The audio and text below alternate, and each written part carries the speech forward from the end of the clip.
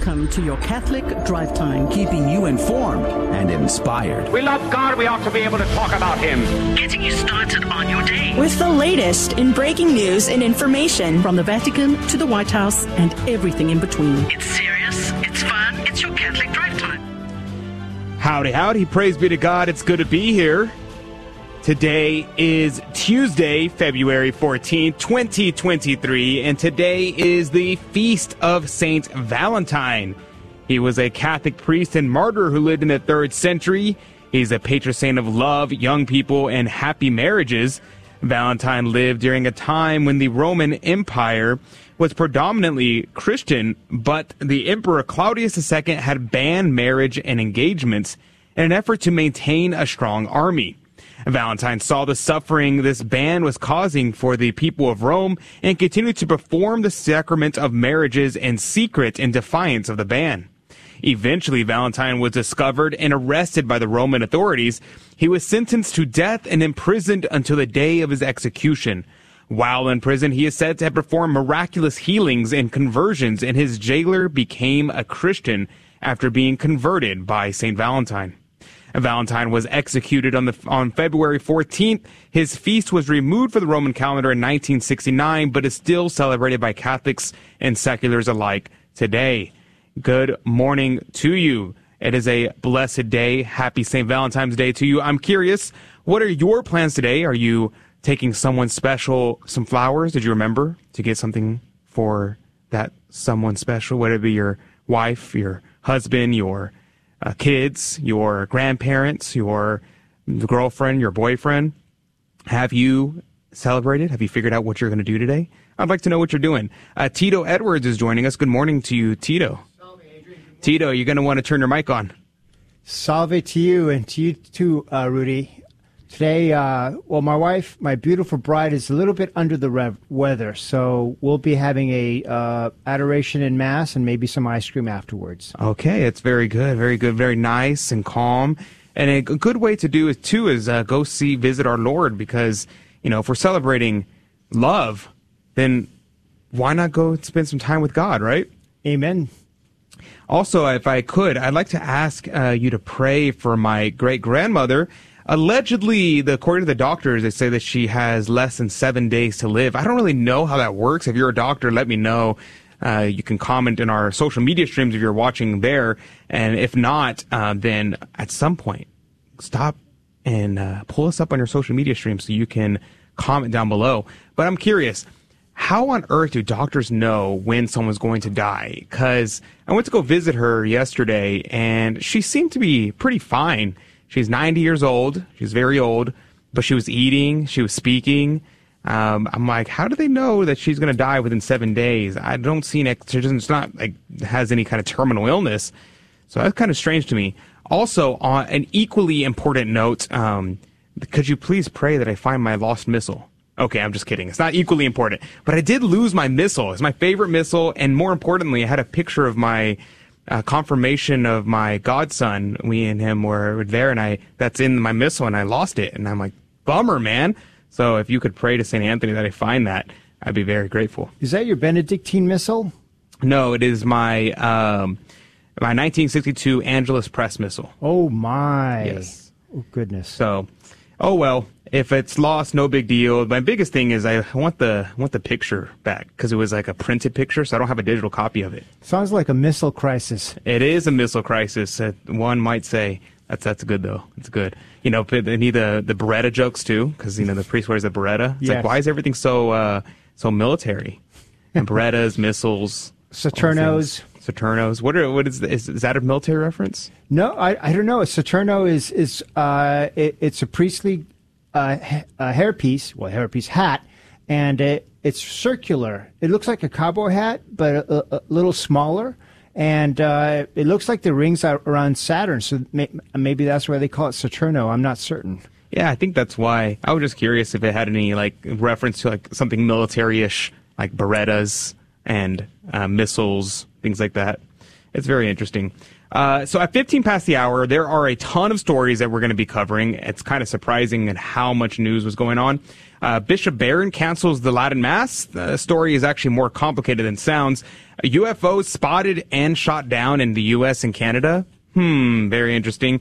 Ohio train is derailed. I was surprised by how few people are talking about it. Where are all the environmentalists freaking out? I was like, this is their opportunity to legitimately have concerns. And at 30 past the hour, Alan Smith, the founder of Bishop Sheen Today, is going to be on to discuss the 7 last words of Christ on the cross. I'm thinking we're going to have Alan on once a week, every week for Lent, and we're going to talk about one of the words of Christ from the cross. I think that might be a good practice. Let me know what you think. And in the next hour, we're going to be talking about St. Valentine. I'm going to share with you a beautiful St. Valentine's Day poem. And our Fear and Trembling game show is going to be present at the next hour as well. So a full packed show. You're not going to want to miss it. You aren't going to want to miss not a single moment of today. But let's jump into prayer.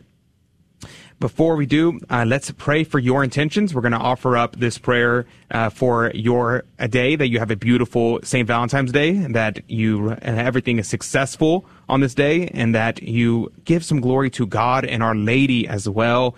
And if you don't have a Valentine's today, well, just remember, you have Our Lady and you have our Lord. So let us pray. In the name of the Father, and the Son, and the Holy Ghost. Amen. Remember, O most gracious Virgin Mary, that never was it known that anyone who fled to thy protection, implored thy help, or sought thine intercession was left unaided. Inspired by this confidence, I fly unto thee, O Virgin of Virgins, my Mother. To thee do I come, before thee I stand, sinful and sorrowful. O Mother of the Word incarnate, despise not my petitions, but in thy mercy hear and answer me. Amen. In the name of the Father, and the Son, and the Holy Ghost. Amen. And now your headline news with Tito Edwards. Good morning. Today is Tuesday, February 14th, and these are your headlines for today. Catholic News Agency reports that the Super Bowl game-winning field goal was done by the Kansas City Chiefs' Butker while wearing his scapular. The 27-year-old kicker is outspoken about his Catholic faith, and many on social media were quick to point out that during the game he was wearing what appeared to be a brown scapular around his neck. The scapular, which is made up of 2 pieces of brown wool and is worn hanging across one's chest and back, is a sacramental from the Carmelite tradition. Asia News reports Chinese Catholic seeks news of detained bishop. Catholics in the Diocese of Xuanhua are looking for information about Bishop Augustine Kuitai, who has been in government custody almost continually for 16 years. Bishop Kuai was named by Pope Benedict XVI to become coadjutor bishop of Xuanhua in 2013. However, he has been unable to take his post because he remains imprisoned. The bishop has been granted a brief visit to relatives in recent years, but has not been seen since early 2021. The government has not provided any information as to where he is being held or what charges, if any, he faces. Aletea reports Pope Francis declares why, quote, "I'm a good person, I don't hurt people," end quote, isn't enough. Fulfilling the rules of religion is good and necessary, but we can't get stuck just doing the bare minimum or following the letter of the law. Pope Francis made his remarks in his Angelus this past Sunday. Kirch and Leben reports that more than 2,000 priests in Germany will defy the Vatican by blessing couples in same-sex relationships. Father Stefan Rau of St. Joseph in Münster Sud finds the no from Rome repulsive. He heads the Liturgy Commission of the Diocese, which has already worked on drafts for celebrating same-sex attraction couples. I'm Tito Edwards, and these are today's headlines through a Catholic lens. The gospel of the day comes from Mark chapter 8, verses 14 through 21. They had forgotten to take bread with them and had no more than 1 loaf in the boat. And when he warned them, look well and avoid the leaven of the Pharisees and the leaven of Herod. They said anxiously to one another, we have brought no bread. Jesus knew it and said, what is this anxiety that you have brought no bread with you? Have you no sense? No wits even now? Is your heart still dull? Have your eyes that cannot see and ears that cannot hear? Do you remember nothing? When I broke the 5 loaves among the 5,000, how many baskets full of broken pieces did you take up? They told him, 12. And when I broke the 7 loaves among the 4,000, how many hampers full of broken pieces did you take up then? And they told him, 7.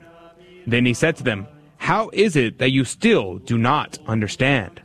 The gospel of the Lord.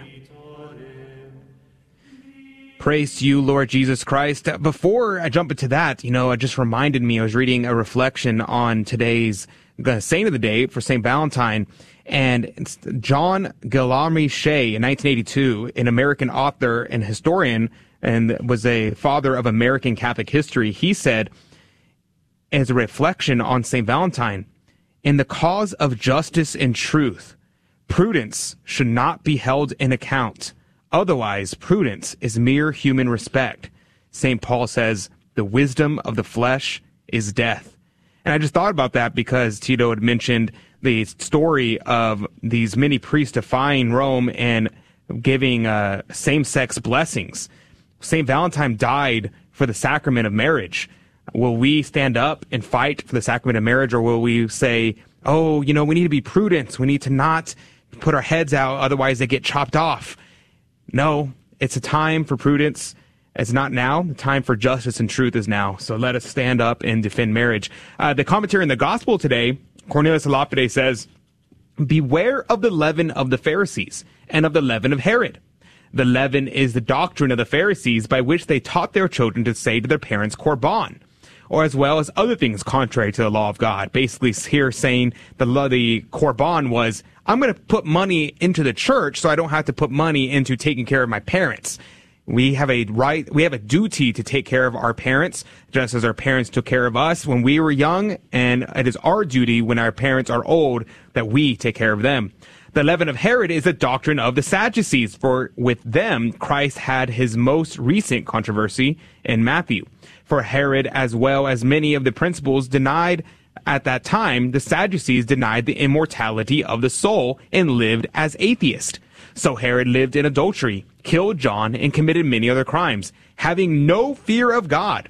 For although he thought that John had risen again in Christ, yet that opinion did not arise out of faith, but was wrung out of him by fear.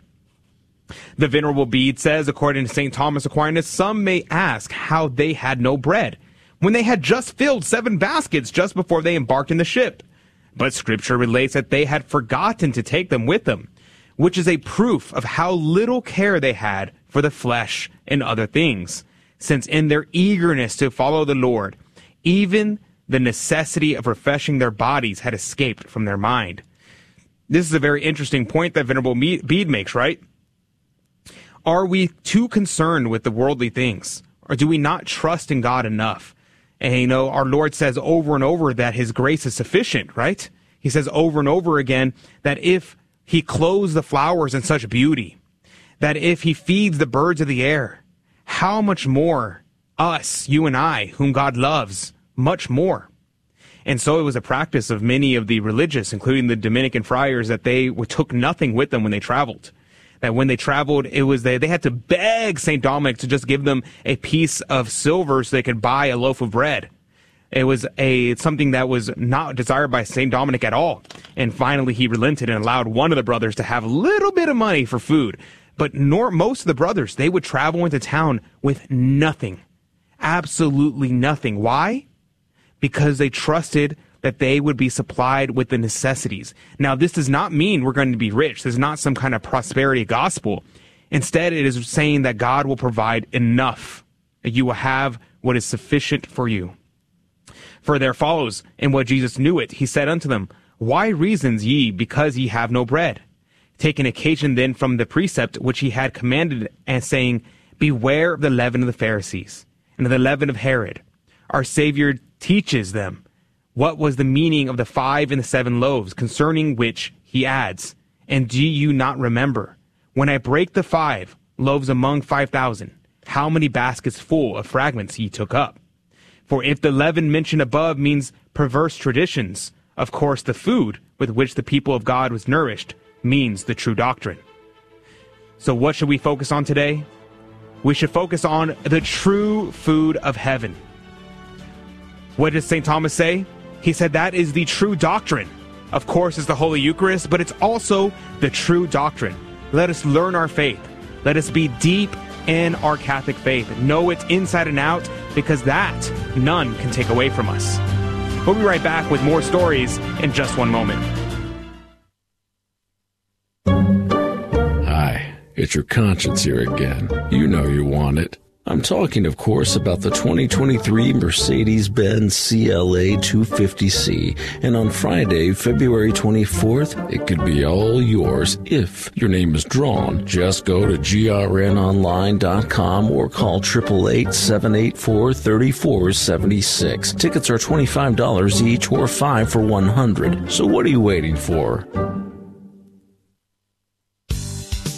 Hello, this is Steve Gleason with your 1-minute tool for Catholic evangelism. Here's the question for your non-Catholic friend. Can you really say you know what praying the rosary is all about? So here's your 3 best friendship tools for Catholic evangelism. Number 1, listen to the who's who of the rosary. We have the Blessed Trinity. We have the Angel Gabriel. We have the Virgin Mary. We have John the Baptist. And we have Elizabeth. So how's that for a cast of sacred ones? Secondly, reflection. While saying the rosary, we reflect on 20 primary and sacred moments that occur in the lives of the Holy Family. And thirdly, the rosary dynamics. Here's how you involve this cast of holy ones in praying the rosary. You first invoke the 3 persons of the Blessed Trinity. Then, on to praying the Apostles' Creed. Then you will pray an Our Father. Then you will recite the Angel Gabriel's words to Mary. Then you'll recite what Mary said to Elizabeth. And then you will relive John the Baptist being filled with the Holy Spirit in the womb. Then you will ask for Mary's assistance in your life. And I'm so glad to say none of that is idolatry.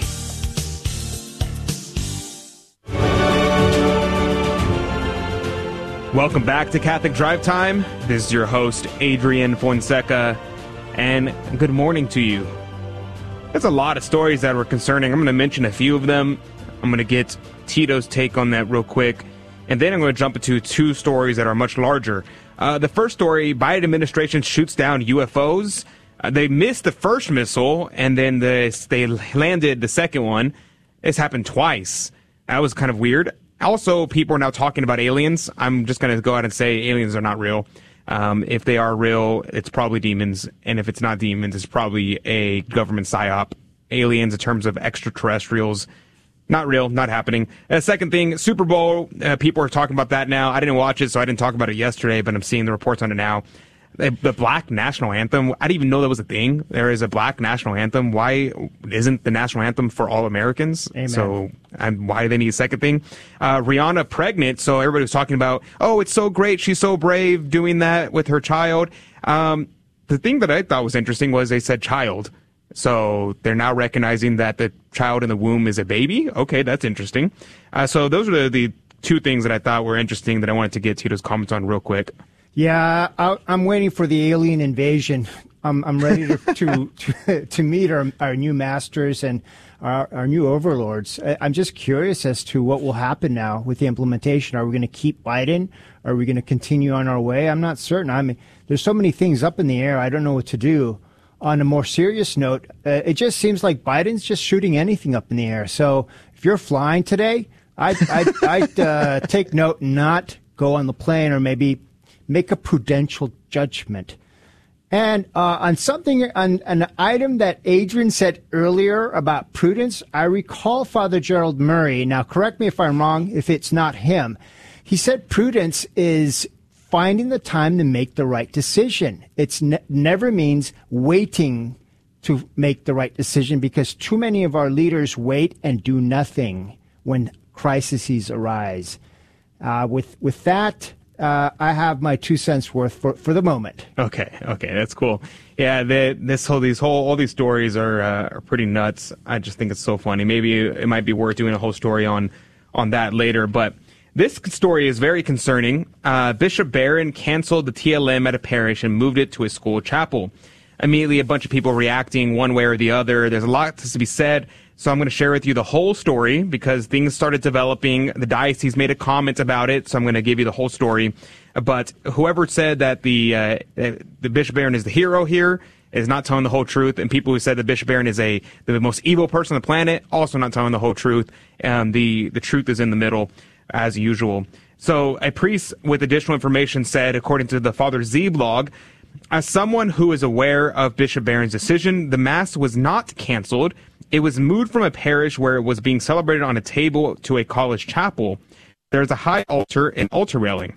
This is the chapel where high masses in the diocese are usually celebrated, and the request to move the mass came at the request of the priest responsible, Father Patrick Arens, for the community as a way of ensuring their stability, and also closeness to the young people at the college who support the mass. Barron also granted the SSPX permission to celebrate mass and sacraments in the same chapel, and assigned the priest responsible for the traditional community with the task of ensuring good relations with the SSPX.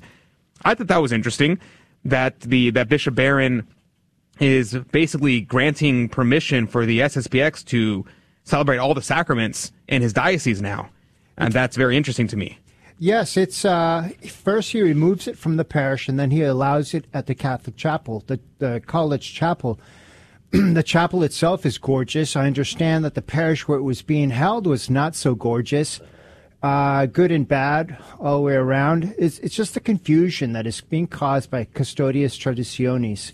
It just, why did we have to get to this point? Yeah, it's very strange. Someone who went to the college there at Winona State University clarified, saying the place that Bishop Barron moved the TLM is at Our Lady of the Angels Chapel at Cotter High School. He says the photo of the chapel that was posted is not the college; it's the high school. Oh my! And so that was like, that's interesting. So there's a lot of, and so I'm very curious to see how more information comes out. My friend Brother Martin had made a comment. He said, if the TLM had been at the same parish for 10 years, he should have just installed a high altar and altar rail there. I'm sure families move to be closer to the TLM. If the chapel is further, this doesn't help form stable geographical communities, which is so true, because I know families in a diocese that moved to be closer to the TLM, and then they canceled the Latin Mass on Sundays, and they literally moved. They bought a house so that their family could grow up going to the traditional Mass on Sundays. And so that does happen very frequently. It's sad. You're correct there. The thing he made, the mistake, was removing it from the parish. I know my wife and I are planning. We're trying to move closer to our parish because we want to be part of the parish life over there. And for Bishop Barron to move it, granted, maybe it's a pretty chapel or not. We have to remember, not that many people are aware of where all the chapels are in their city or town or community. Mm-hmm. I don't know where half of the chapels are in our own diocese. So it seems like a net negative. Yes, it's very good, interesting, because a member of the faithful in the diocese had commented, if anyone cares, the TLM has been canceled, not relocated from my parish in Mankota. This fact somehow was conflated to the entire diocese, where a chapel in Winona, 3 hours away, still has a TLM. I never claimed a diocesan ban. These two parishes are not connected. So it seems there's more to the story, that there was one parish that was canceled and then one parish that was relocated. And so if you're at this other parish, because apparently this diocese is enormous in terms of geographic area, even though it may just be sparsely populated, kind of like Tyler, Texas, the 3 hours away is the chapel, and this person's chapel, or parish rather, was canceled. So that's very interesting. Brother Martin said that probably Bishop Barron was actually obeying Traditionis Custodes, because Traditionis Custodes says that the TLM cannot be held in a parish church. The canonical status of the chapel at the college is probably other than parish, and therefore qualifies as a place for the TLM to be held. That it is prettier is accidental, which is kind of confirmed by the diocese, because the diocese released a statement saying, this morning, a blogger, they're probably referring to Father Z, unrelated to the Diocese of Winona, Rochester, posted an inaccurate comment about the future of the usus antiquior, the ancient use of the Mass. I think it's interesting that they decided to use that term. I like it. Fetus, yeah. In the diocese, Bishop Robert Barron, in his pastoral concern for all the faithful of the diocese, including those with a special attachment to the traditional Latin Mass, has no intention of eliminating the celebration of the Mass in this form in the Diocese of Winona, Rochester. Rather, in seeking to follow the Church's laws more faithfully, the diocese is currently in the process of discerning appropriate locations where the faithful adherents of these groups may gather for the Eucharistic celebration, which, as per the Vatican document Traditionis Custodes, are to be places other than parish churches Every effort is being made to find sacred spaces for this purpose, which suitably reflect the beauty and dignity of the liturgy. So it kind of confirmed everything Brother Martin speculated. Bishop Barron is 100% in line with Traditionis Custodes. So that's just what happened. And it is interesting, though, the point about regularizing essentially the SSPX in his diocese. I think that's very fascinating that he did that. Yeah, it's interesting what he's doing. The SSPX came out of the blue, in my opinion, and many others as well. Again, we're getting all these news reports that it's not a college, it's a high school chapel. Then there's another parish that was conflated with the original parish. And so it seems, it looks, it smells, it walks, it flies, it floats, that the TLM is just being removed from any parish available. Yes, he's following the letter of the law, but that is that. One might say it's not pastoral. Okay, so there's a lot more that could be said there, and I have a lot of thoughts, and maybe I'll share them during the after show. But there's another story that is very concerning, and probably more concerning for most people. I just think that's a very interesting point. But this story is really concerning. I reported out of the Daily Wire the Norfolk Southern train derailment in East Palestine, Ohio, earlier this month. The derailment, which occurred on February 3rd, started a fire that lasted for several days. One of the senators there said, while those plumes of smoke are now gone, many questions remain, he commented. We continue to monitor environmental reports from multiple agencies about the quality of the air and water in the region. I have heard alarming anecdotes about contaminated waterways and effects on wildlife. The government has been saying over and over again, I've been seeing, oh, there's no concern, the water's fine, the air is fine, don't even worry about it. Yet I've heard about animal deaths are being reported. Correct. There are 3,500 fish have died reportedly. I can say reportedly because it hasn't been confirmed that was the cause. Toxic gas phosphagen, which was used in World War I, was released. There have been some other things that someone had reported that their chickens had just died, and they said they're going to take them into a vet so they can check to make sure that they're like, let's see what caused this. Beyond the release of vinyl chloride, Norfolk Southern warned that the EPA that a number of other volatile industrial chemicals were released. One train contained ethanol glycol monobutyl. Another has an amount of ethyl-lysol clarate. And now I'm probably butchering these chemical names. It doesn't actually matter what the actual names are. What matters is that the substances can cause headaches, nausea, vomiting, dizziness. The latter is categorized as a carcinogen in laboratory experiments. It was reported that the National Cancer Institute categorized it as a carcinogen linked to a rare form of liver cancer called hepatic angiosarcoma, as well as lymphoma, leukemia, and various forms of brain and lung cancers.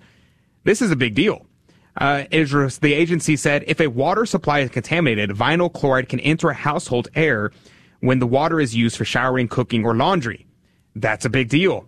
And people are now commenting about Pete Buttigieg, saying, where is he at? This is like the fifth crisis that he's been transportation secretary of. And I'm curious, what is his job actually? Because I don't even know. There's been he ruled over the delays and cancellation of Southwest Airlines, the FAA grounding all national flights due to system outages, the Chinese surveillance balloon. What exactly is his job? I'm not exactly sure. Lastly, before we run out of time, they said that they're wearing masks and things like that and having air purifiers are not going to be helpful because the particulates are too small. And so a Ohio State University indoor air quality professor says air cleaners and face masks are likely no match for these hazardous materials. That's also very concerning. Another thing is Texas train derailment happened yesterday as well. 100 gallons of diesel was released and, quote, no major chemicals to be concerned about. And color me skeptical.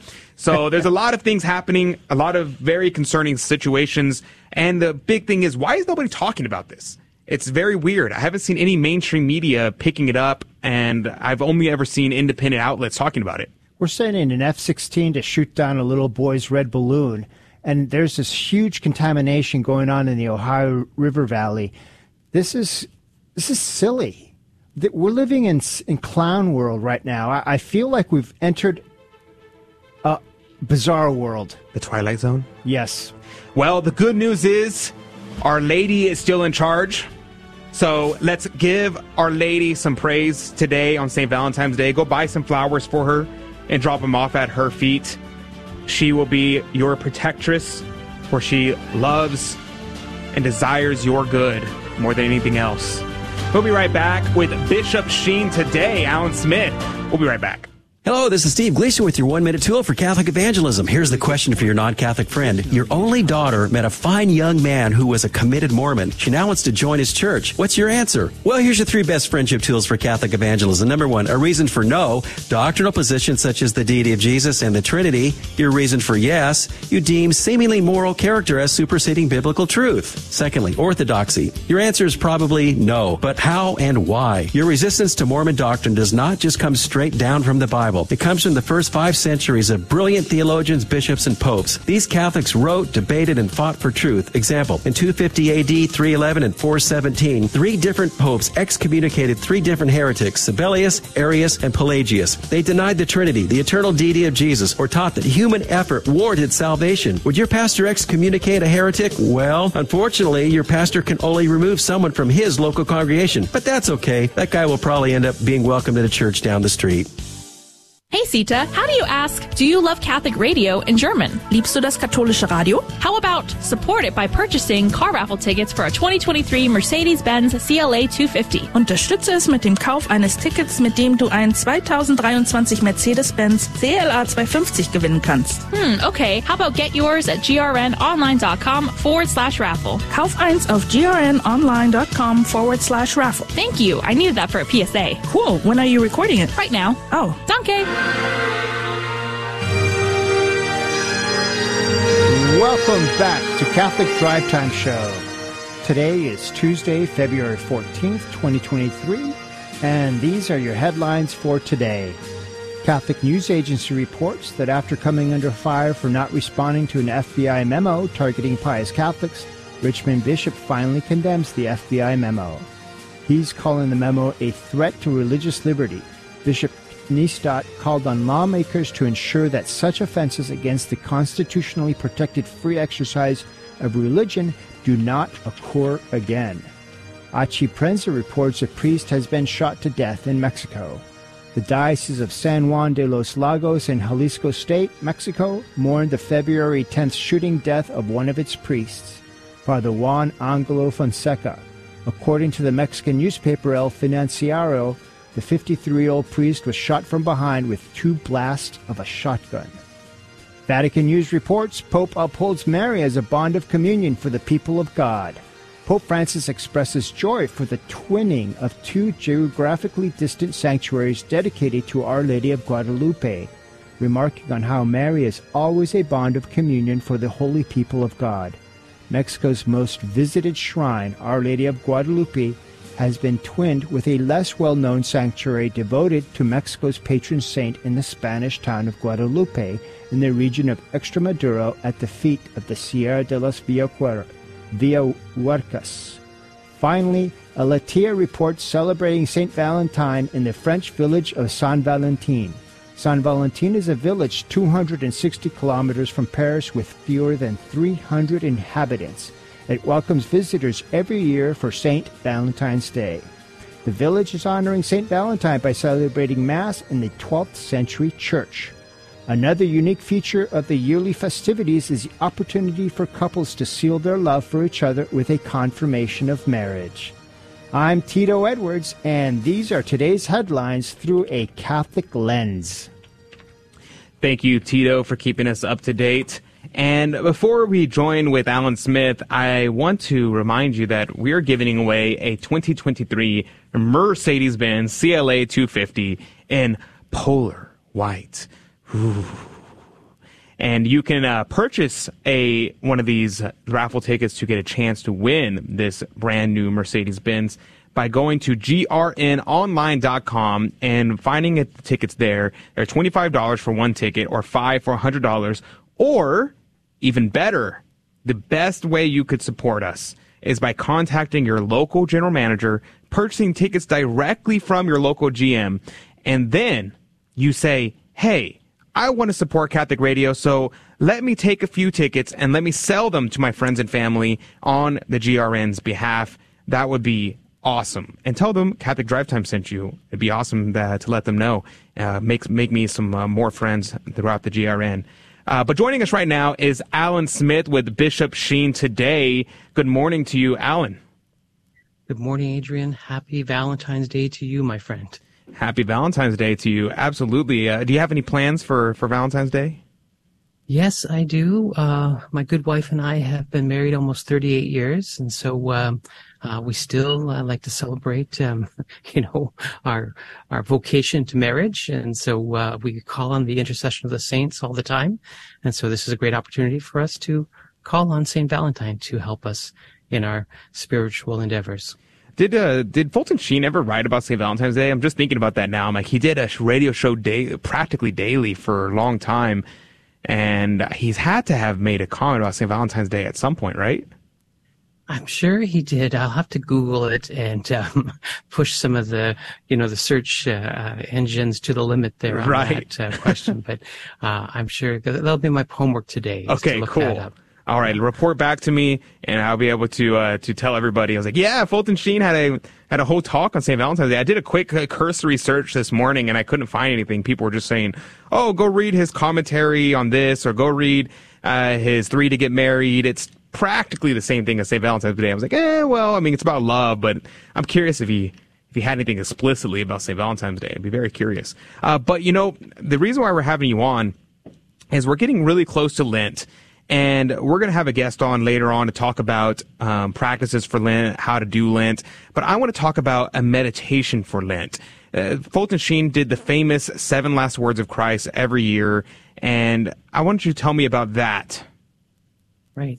Yeah. Fulton Sheen, many people have watched one video. It's called His Last Words, and it was his Good Friday address from 1979. And when he got to the podium, he said, "This is the 58th consecutive year that I've spoken about our Blessed Lord's passion, his death, his resurrection, but intentionally focusing in on the 7 last words he spoke from the cross." So 58 consecutive years. And his radio reflections began in the early 30s. And of course, all of America was tuned in to the voice of Fulton Sheen talking about this great sermon, this sermon from Mount Calvary. We think of the sermon of the Beatitudes, and people call that the Sermon on the Mount. But this sermon from the Mount Calvary, is the words of a dying man, the words that he really wanted to leave us with, to meditate on each day. And these 7 last words, "Father, forgive them, for they know not what they do. This day you'll be with me in paradise. Woman, behold your son, and to the apostle we loved, behold your mother. My God, why have you forsaken me? I thirst. It is finished. And Father, into your hands I commend my spirit." This is the greatest sermon ever preached, these 7 last words. And Fulton Sheen brought to our attention the importance of these 7 last words every year through his media apostolate, be it radio, television, or print. Yes, I thought it was, I listened to pretty much every single one of them that's available on YouTube. And many people know I love Fulton Sheen. I'm a huge devotee to Sheen. And I've read the book published by Sophia, which you shared with me, that it's number 1 right now on Amazon in a number of categories, 7 Last Words. I read that book and for Lent 2 years ago, I believe, or maybe it was last year. I think it might have been 2 years ago. And I absolutely loved it. It blew me away. Because Sheen, it's very interesting, because what he does is he doesn't just talk about a Bible study. It's more practical. It more appeals to our very lives and changes us directly. Could you speak about that for a moment? Right. Yeah. So every year, Fulton Sheen spoke on a theme. Because he knew we had to work on certain areas of our life. So, for example, in 1939, Fulton Sheen's Lenten series of talks that he gave were on the 7 deadly sins. And he wanted to give us an antidote to those 7 deadly sins in the 7 last words.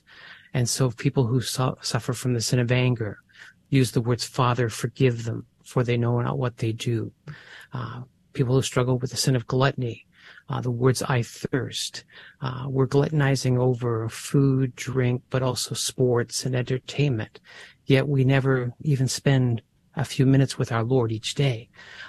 But he wanted to just kind of prick the conscience of those who were listening to say, look what our Lord did for us.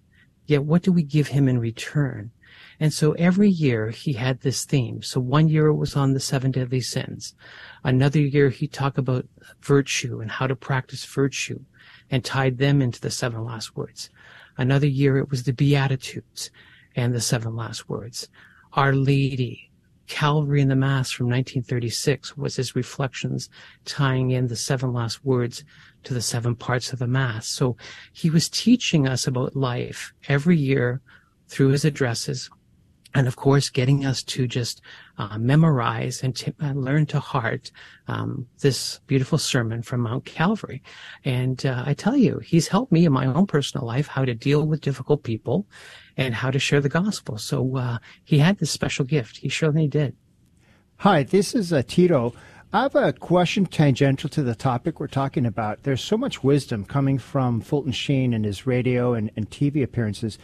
I was curious to know, what was his personal devotion? What was his spiritual life like?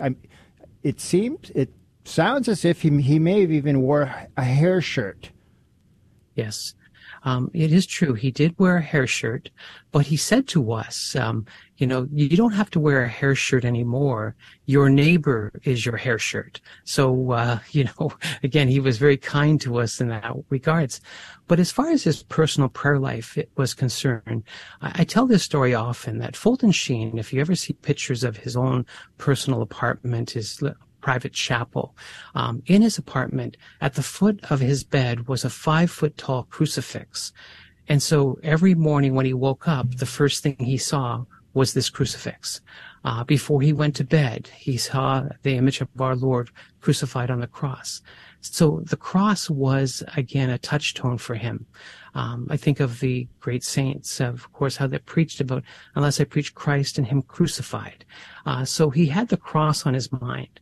But his prayer life was tied into, of course, Eucharistic adoration and being with our Lord. He preached about the holy hour and how we have to try to carve out of our busy schedule an hour each day with our blessed Lord.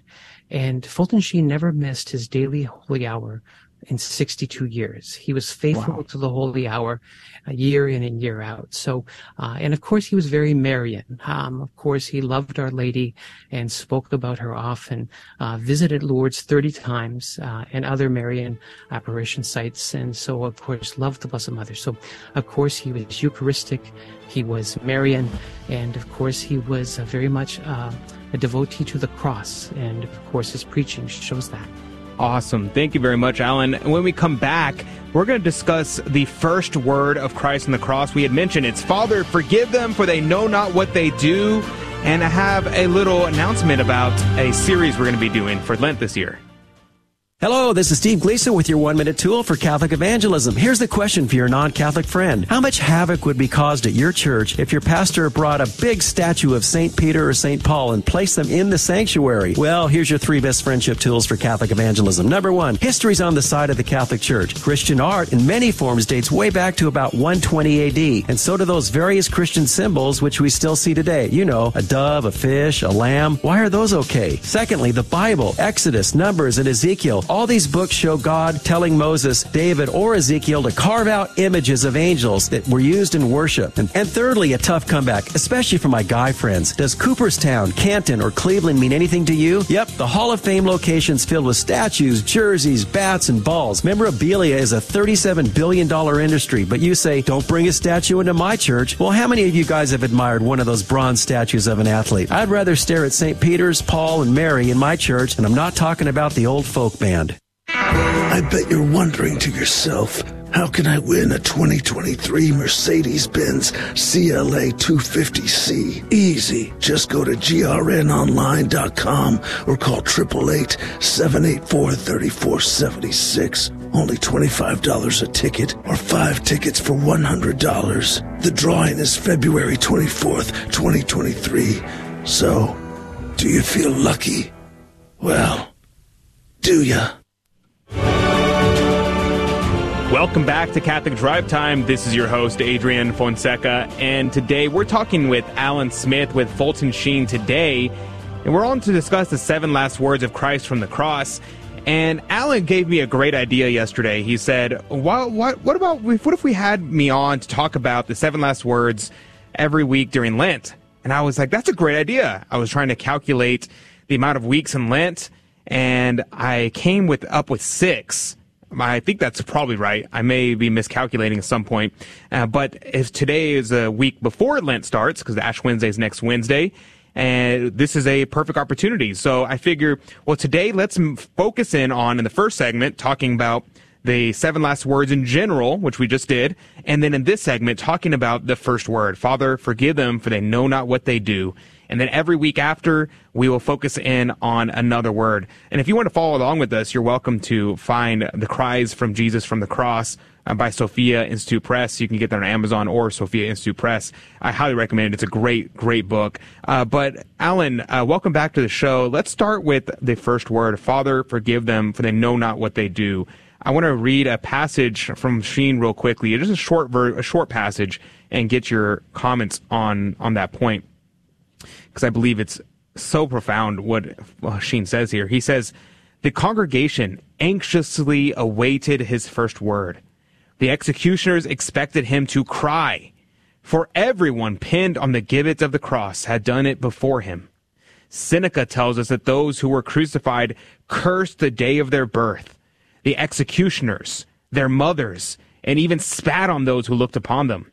Cicero tells us that at times it was necessary to cut out the tongues of those who were crucified to stop their terrible blasphemies. Hence the executioners expected a cry, but not the kind of cry that they heard. I want to stop there and then get your take, Alan Smith. What say you? Yes, again, the cry that our Lord spoke from the cross was, Father, forgive them, for they know not what they do. And I think it caught everybody off guard, because as you had said earlier, Adrian, the previous executions that had happened for hundreds of years, if not centuries, those who were being executed, just uttered blasphemies. They said a lot of nasty things. And even the 2 thieves beside our blessed Lord were mocking him, of course, uttering blasphemies because they were in this agony. But yet our Lord, in a very composed and divine way, forgives his enemies. And really, again, he's sending out this cry to the world to say, forgive. He's asking God the Father to forgive mankind. But yet he's still asking us now to take this to heart and say, where can you forgive? And it really is an inspiration. And, I think of how Fulton Sheen would then apply that word to, the 7 virtues or the 7 deadly sins. But with that word, Father, forgive them, especially when attached to the words or to the vice of anger. Again, we really have to look at that. My neighbor drives me insane sometimes, what he does. But yet, I don't know my neighbor. I really don't, because only God knows that. And his mandate, God's mandate, is to judge, not me. And so I have to realize that God has forgiven me of so many sins. I need to have that same compassion on my neighbor, because unless I forgive him, how can I expect God to forgive me? So that's just one example of Sheen's writings on that word, Father, forgive. Yeah, the other point that I thought was very fascinating was the fact that Sheen talks about that our Lord was innocent, yet he did not claim innocence. He did not say, I'm innocent, free me from this cross. He didn't condemn people. He didn't say, you'll suffer for this. But instead, he asked God, forgive them. And the other point that is interesting is, for they know not what they do. Our Lord even gives an excuse for them. He says, he's excusing them of their crimes, saying, look, God, they don't know. They don't know better. So please forgive them. And I really believe that he's giving a model to us on how we should excuse other people's sins. We should give no excuse for our own, but create as many for our neighbor. What do you think, Alan Smith? Yeah. And I think it's this whole idea of forgiveness and saying you're sorry. We think of our confession, and I know we always try to put a bug in people's ear about going to confession during the season of Lent. But Fulton Sheen in 1945 talked about what he liked to call the value of ignorance. He was using Our Lady's words, of course, that she spoke when she said, how could this be? Because I know not man. There was a beauty in not knowing. And again, when we think about not knowing, there is what Fulton Sheen talks about is the University of Unlearning, going to this school of unlearning, and we're having our sins blotted out. And it's that confession, that good confession during Lent that will wipe away our blackboards, like so to say, using a Sheenism. But it's this whole sense of God does better writing on a blank canvas than he does on a page full of our scribbles. And so, again, the University of Unlearning, which is the confessional, again, something to do that where Our Lady would say to us and ask us to be good sons and daughters to say, go to confession. It's better to not know than to know. So like an idea, but still with regards to making a good confession and forgiving, I think there's the reason why there's so much sickness in the world is because of unforgiveness. We need to learn to forgive, and maybe we can have a Lenten resolve to try to forgive one or two people in our lives and make that our project. Amen. Amen. I think it's so necessary because we even say in the Our Father, forgive us as we forgive those who have sinned against us. And if we don't forgive others, that's a tough place to be in that I wouldn't want to be. The other point, Fulton Sheen does a talking about victory over vice. He talks about the virtue of fortitude. And I thought it was interesting because fortitude relates back to what we talked about at the top of the hour. We mentioned about St. Valentine dying for the sacrament of marriage, and so many others like him. The gospel for the day was on John the Baptist, referring back to John the Baptist, rather, talking about Herod and he killing John the Baptist for marriage. And that fortitude that we must have. What did Fulton Sheen, how did he relate the virtue of fortitude to the topic of the cry from our Lord, forgive them for they know not what they do?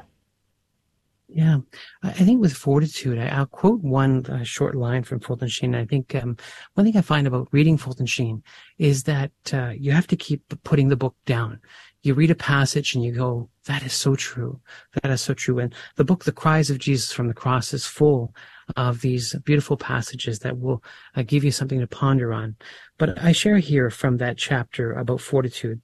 Sheen writes, not a single sentence can be found in the words of our divine Lord, promising you the love of the world because of your faith. But you can find a golden string of text warning you that the world will hate you because you are his.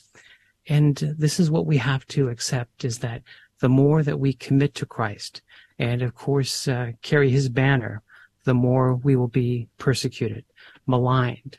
And again, it's not a great feeling, but still it's necessary. And we need to pray for this virtue of fortitude to help us to endure.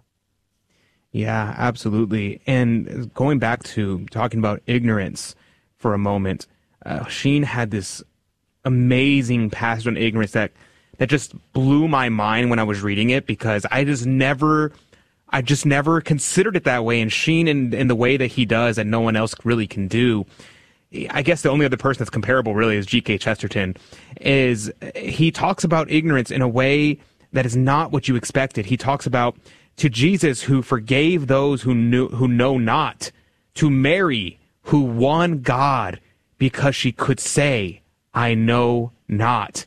Pray that you may know not evil and thus be good. Honestly, if you had the choice now, either of learning more about the world or of unlearning the evil you know, would you not rather unlearn than learn? Would you not be better if you were stripped of your wickedness than if you were clothed in the sheepskin of diplomas? that really struck me, because how often do people in our modern culture say things like, well, would you ever change anything about your life? They say, no, even the bad things. And they say, no, I think the bad things, my sins, my badness, and my past, I think they brought me to where I am, and therefore I would change nothing. Whereas Sheen is saying, we should desire to not ever have known evil. What do you think, Alan Smith? Yes, and so true. I think we're in this debate all the time where we say, well, we need to have more education. If we have more education, we'll make better choices. Well, we should be making the best choices in the world because we have so much education here in North America. So, that's a fallacy. But how many of us try to learn our faith, study our catechism? These are all things. And, I think we have to resist the temptation to be a humanist. And Fulton Sheen talks about that when he relates the words, Father, forgive them. Because the humanists of today are big on humanity, but not divinity. They were the people at the foot of the cross saying, come down. Come down. If you just come down from the cross, we'll believe in you.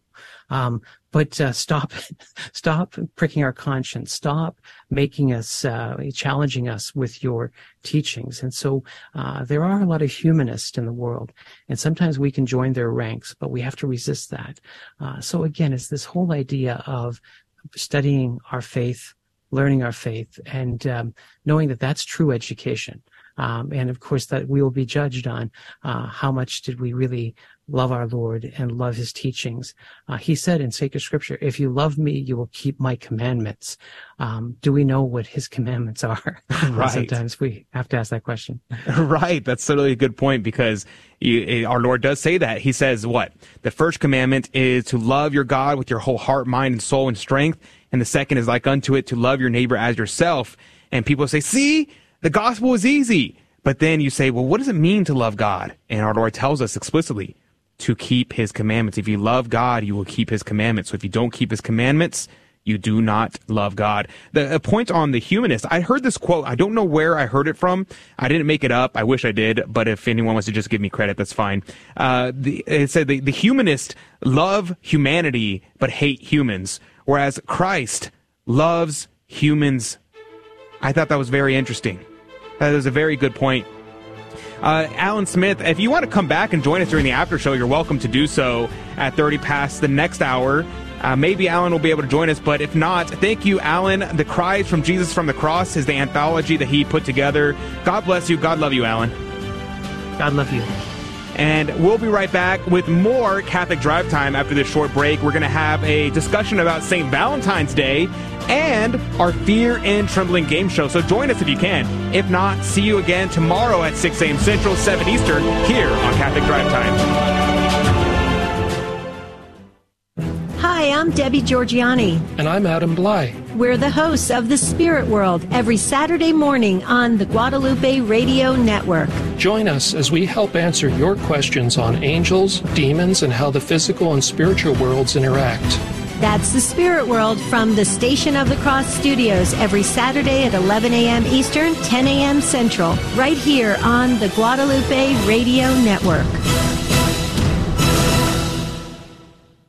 Hello, this is Steve Gleason with your one-minute tool for Catholic evangelism. Here's the question for your non-Catholic friend. Is the very contemporary and popular idea that a faith-alone salvation, which occurs by repenting of sins and asking Jesus in one's heart, sufficient to enter and warrant heaven upon death? I say no, it's not. Many evangelicals will say, just follow the Romans road, which is 4 verses snatched out of the book of Romans, and when followed, heaven is promised. Well, here's your 3 best friendship tools for Catholic evangelism. Number 1, the Bible. The Gospels, nor the epistles, nor the apostolic and early church fathers ever wrote anything like this mechanical approach. Secondly, the marriage experience. After wrongdoing and temporary departure from your family, does a simple one-time, hey honey, I'm really sorry, bring you back into the family? And thirdly, teaching of the Catholic Church, water baptism, loving God and neighbor, which is displayed by consistent acts of charity while maintaining a perseverant hope of heaven, is the surest way to God's eternal presence. And my pesky comeback, that Romans road is presumptuous and significantly dumbs down the holy value and price of salvation. And remember, that Romans road has some potholes.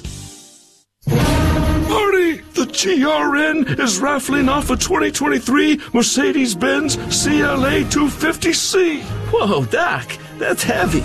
What, are we going to have to, go back in time to get tickets? Not at all, Marty. Just call 888-784-3476 or go to grnonline.com. We better hurry, Marty. The drawing takes place February 24th, the year 2023. We really need one of those smartphones, Doc. In your car, at the office, or in your home, we're always here. This is the Guadalupe Radio Network. Radio for your soul.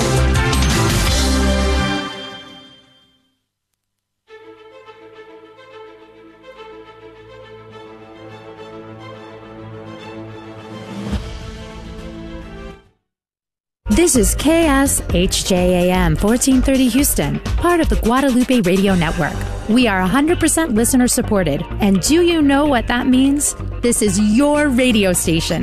Thank you so much for your generous support. Not just to our friends and family, to our wife, our husbands, our boyfriends, our girlfriends, our significant others, but also let's give some love to our Lord and to our Lady today. If you're going to go buy flowers for someone special, buy just one extra and drop it off to Our Lady. Maybe you have a little shrine in your home set aside for Our Lady, and drop a flower off to her. That would be a really awesome thing to do for St. Valentine's Day.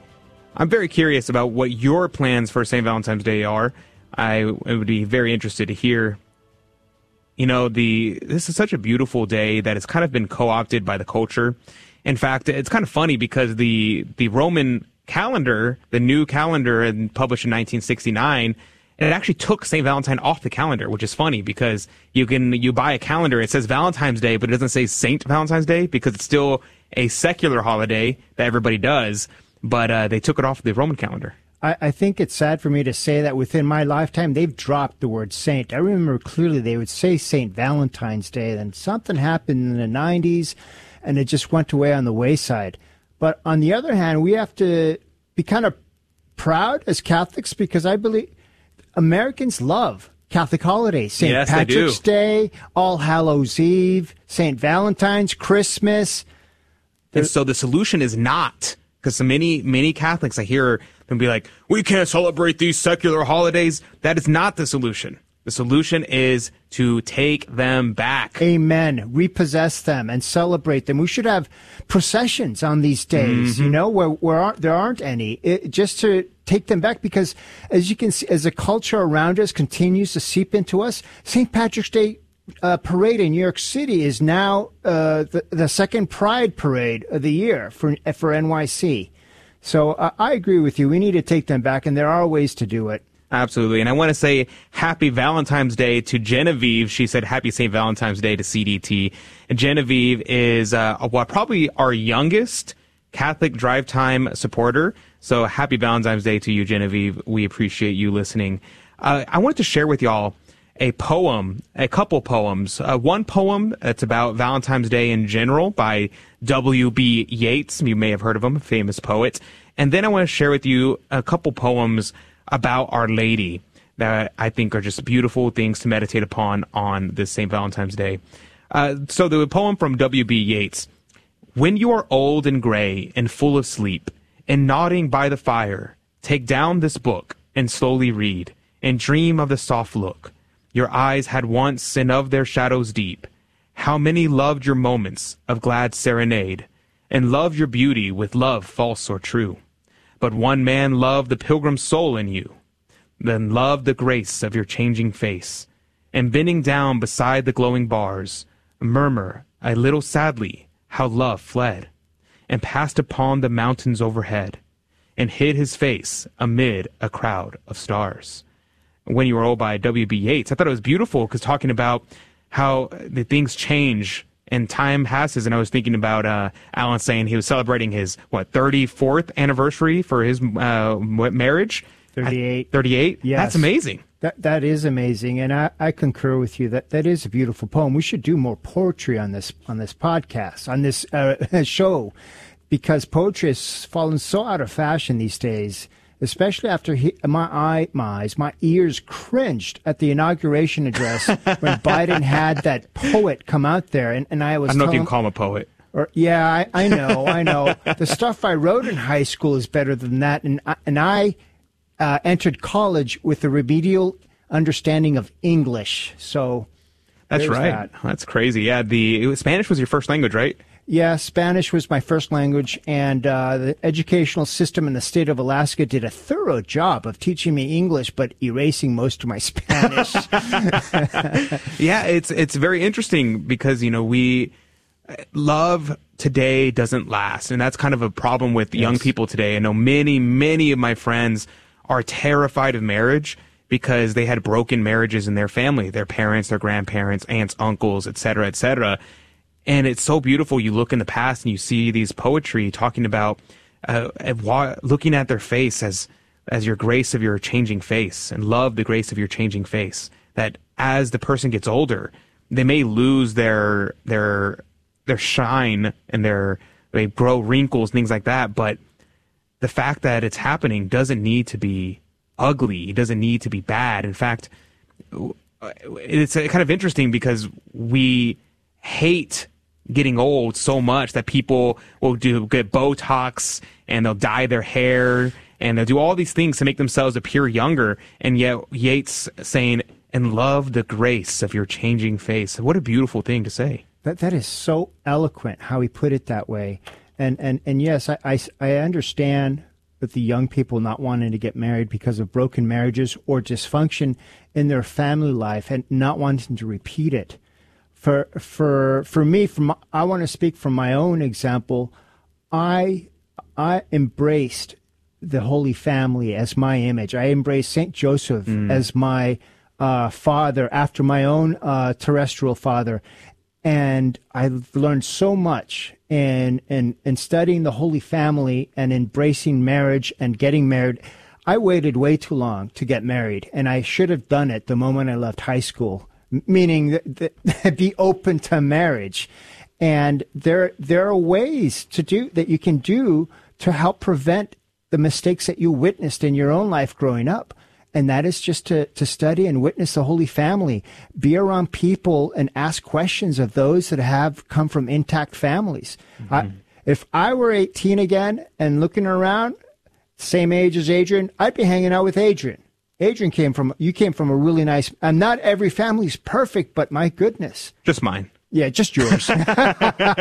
No, yeah, I'm very grateful. The more I hear about my friends and and people like that who have these experiences, I'm like, wow, I mean, I'm so grateful to my parents for staying together. I'm grateful for my parents for being a loving family. Like every Valentine's Day, my mom would get all the kids Valentine's Day gifts. So she would always do that and make us a special meal and things like that. That's awesome. Yeah, it's such a beautiful little thing. I want to switch over and talk about Our Lady. I love Our Lady so much. It's such a beautiful thing. If you want to do something special for Our Lady, maybe get with your spouse. I know Tito said he's going to go to adoration with his wife. Get with your spouse and pray a rosary, dedicating it to Our Lady, just in thanksgiving and in love to Our Lady. If there's other little things that you can do, get a small bouquet and go to the nearest parish and place it at the foot of Mary. There's always the Marian side of the parish church. Again, going to adoration and praying in front of our Lord with Mary at his side. It's a beautiful expression of your love for your significant other to do something holy as that. And I cannot tell you how many graces that you will receive just by sitting and meditating and staring into Jesus' eyes in the Holy Eucharist. Amen. I want to read this poem by Saint Amadis of Lausanne, a Cistercian. It's called Through Thee to Us Our Savior Came, Sweet Lady of the Rosary. And it goes, Through Thee to us our Savior came, through Thee to Him we fain would go.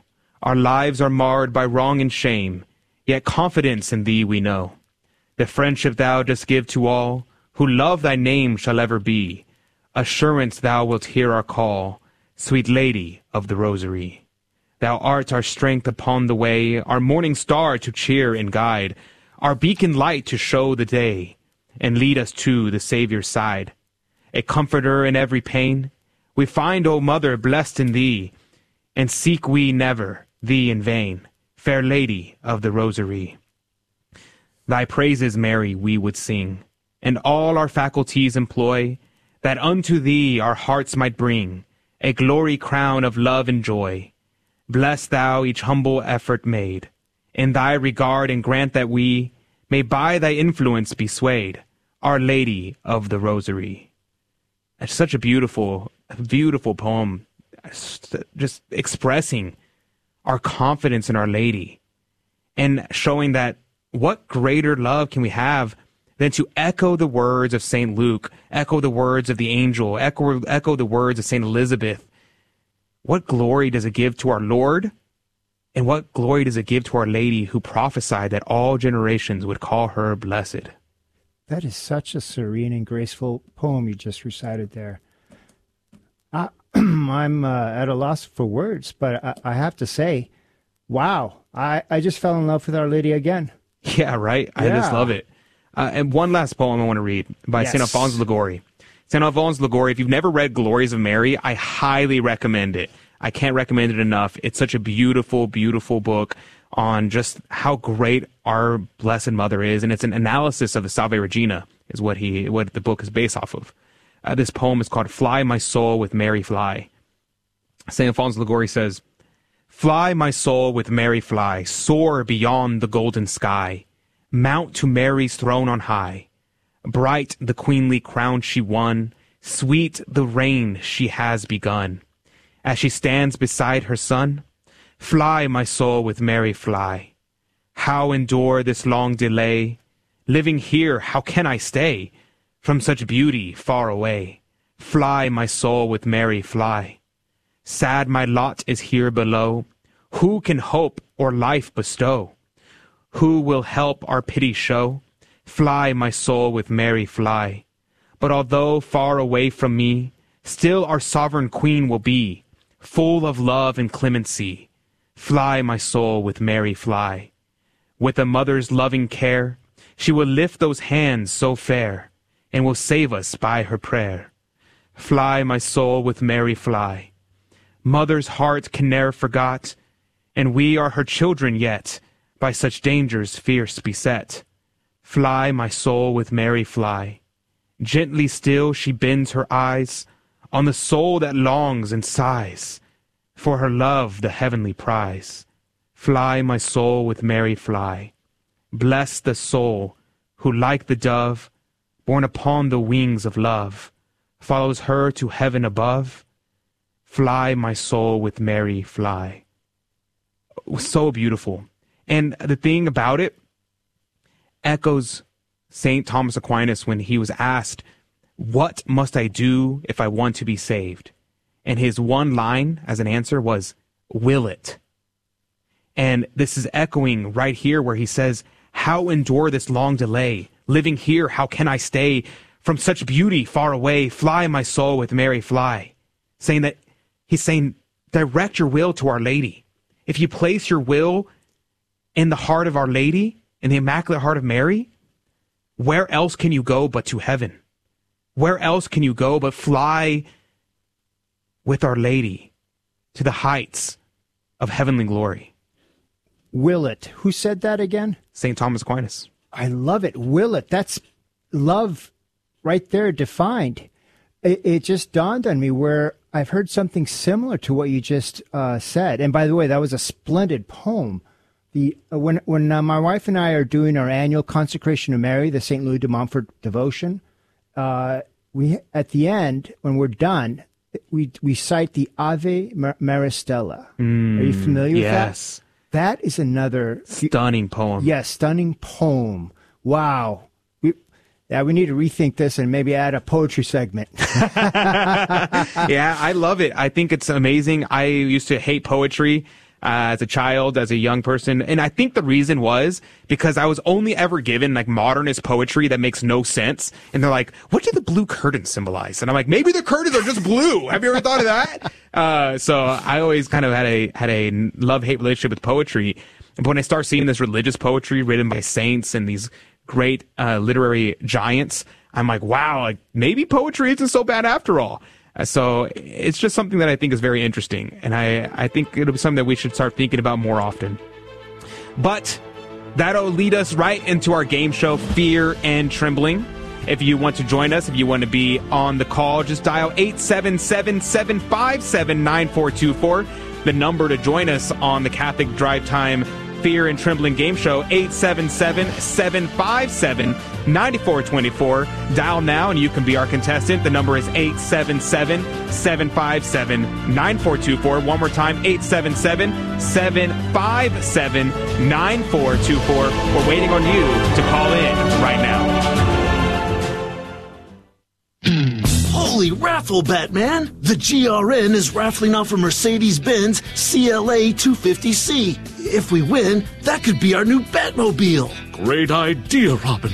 How do we get tickets? Easy, Batman. Just go to grnonline.com or call 888-784-3476. Tickets are $25 for one or $100 for five. I knew you were good for something. Quick, hand me my bat phone. I promise to love you in good times and in bad, for richer or for poorer, in sickness and in health, till death do us part. On your wedding day, you made this vow to your spouse in the presence of God and all those present. These are not words to be taken lightly, and the reality is that the responsibilities of marriage and family can be challenging at times. Good times can become bad in the blink of an eye. Things like financial hardship and sickness, among others, very often bring about fears and anxieties that make it difficult to be as loving as we should be. There is a simple Latin phrase to keep on hand when fear and anxiety take over our thoughts. Quid est hoc ad aeternitatem? What is this in the light of eternity? In other words, keep things in proper perspective. While the challenges here on this earth seem like a big deal at the moment, they are but a flash in the pan compared to all of eternity in heaven. This has been a Minute for Your Marriage and Family from the Three Hearts Institute. Check us out on Facebook. Hi, I'm Debbie Georgiani. And I'm Adam Bly. We're the hosts of The Spirit World every Saturday morning on the Guadalupe Radio Network. Join us as we help answer your questions on angels, demons, and how the physical and spiritual worlds interact. That's The Spirit World from the Station of the Cross Studios every Saturday at 11 a.m. Eastern, 10 a.m. Central, right here on the Guadalupe Radio Network. Welcome to another round of Fear and Trembling, the Catholic trivia game show that helps you work out your salvation by the seat of your pants. It's a 50-50 chance and prizes are involved. Avoid the weeping and gnashing of teeth. Call now to take your shot. 877-757-9424. 877-757-9424 is the number to call to join our game show, Fear and Trembling, where we ask you some easy questions. I'm looking at the questions here, and I think that it's going to be 2 out of 3 very easy questions today. You can join us by calling 877-757-9424. We're having a little bit of phone problems where we could hear the caller, but the caller couldn't hear us, so don't worry about that. We can see you on the line. Today on the Fear and Trembling game show, just so you know, the number to call is 877-757-9424. We just had someone drop off the call. They were on the line and they just dropped off, but don't worry, we're going to have someone on the show, I'm sure. 877-757-9424. You can join us in that way. It's really easy. The game show is really easy. All you do is we're going to ask 3 questions. I'm going to ask Tito and I'm going to ask Rudy, and they're going to tell us what they're going to give me an answer, and it's your job to discern who's right, who's wrong, who's lying to you, who's being tricky, and it's your job to try to figure out. And it'll be very simple, very easy for you to do. And today, this week, we're going to be giving away a prize. Tito, what prize are we giving away? Today, we are giving away the CDT prize pack. Awesome, awesome. And so we're probably going to be giving away a coffee cup of Divine Providence signed by the CDT team. And we'll be throwing in some extra goodies. Ooh, very secret passage. But that's going to be the game prize for today. But joining us right now is Scott. Good morning to you, Scott. Scott, can you hear me? Scott, are you there? Let's see. Let's see if we are having. It seems as though we're having some phone problems at the moment. I'm not able to see exactly what's going on, but we will get that figured out and get them on the line in just a moment. But we're going to be playing our game show, Fear and Trembling, where the questions are not very difficult. It'll be very simple for us to get them on the board. And let's see if we have somebody on the line. Antonio, can you hear me? Let's see. Antonio, are you there? Rudy, is the call line on? So they can... Yeah, let's go to line 2. We have Monica on the line. Monica, are you there? Good morning. There you go. See, we're having some phone problems today. Not sure what that was about, but we will definitely have to get that figured out. Good morning to you, Monica. Where are you calling from? I'm calling from Houston. Awesome. Praise be to God. Monica, what parish do you go to? St. Francis Cabrini. Oh, St. Francis Cabrini. This is Monica, a repeat caller. Good morning to you. Good morning. That's good to hear your voice again. Happy St. Valentine's Day. Happy St. Valentine's Day to you as well. Do you have any special plans for today? Going back to work. Going back to work. A bunch of kids all last week and this week, so I'll go back to work today. That's. It seems like everybody's getting sick right now. Yeah. But you survived it. You survived it. You survived all the sickness. Were you able to come out unscathed? Nope. I was the first one. Oh, no. All down. Okay, well, don't worry. I'm sure that you were able to offer up those sufferings for a greater purpose, right? That's correct. Amen, amen. Well, Monica, you're familiar with how our game works. Are you ready to play? I'm ready. All right, well, let's start with Rudy. Let's see. Rudy, are you ready? I am ready. Well, the question is, who is the mediatrix of all graces? Who is the mediatrix? Okay, that sounds like a female, but I think this is a trick question, Adrian, because grace only comes from our Lord. So I'm going to say it's our Lord. Okay. All right. Rudy seems to think that the mediatrix of all graces is our Lord.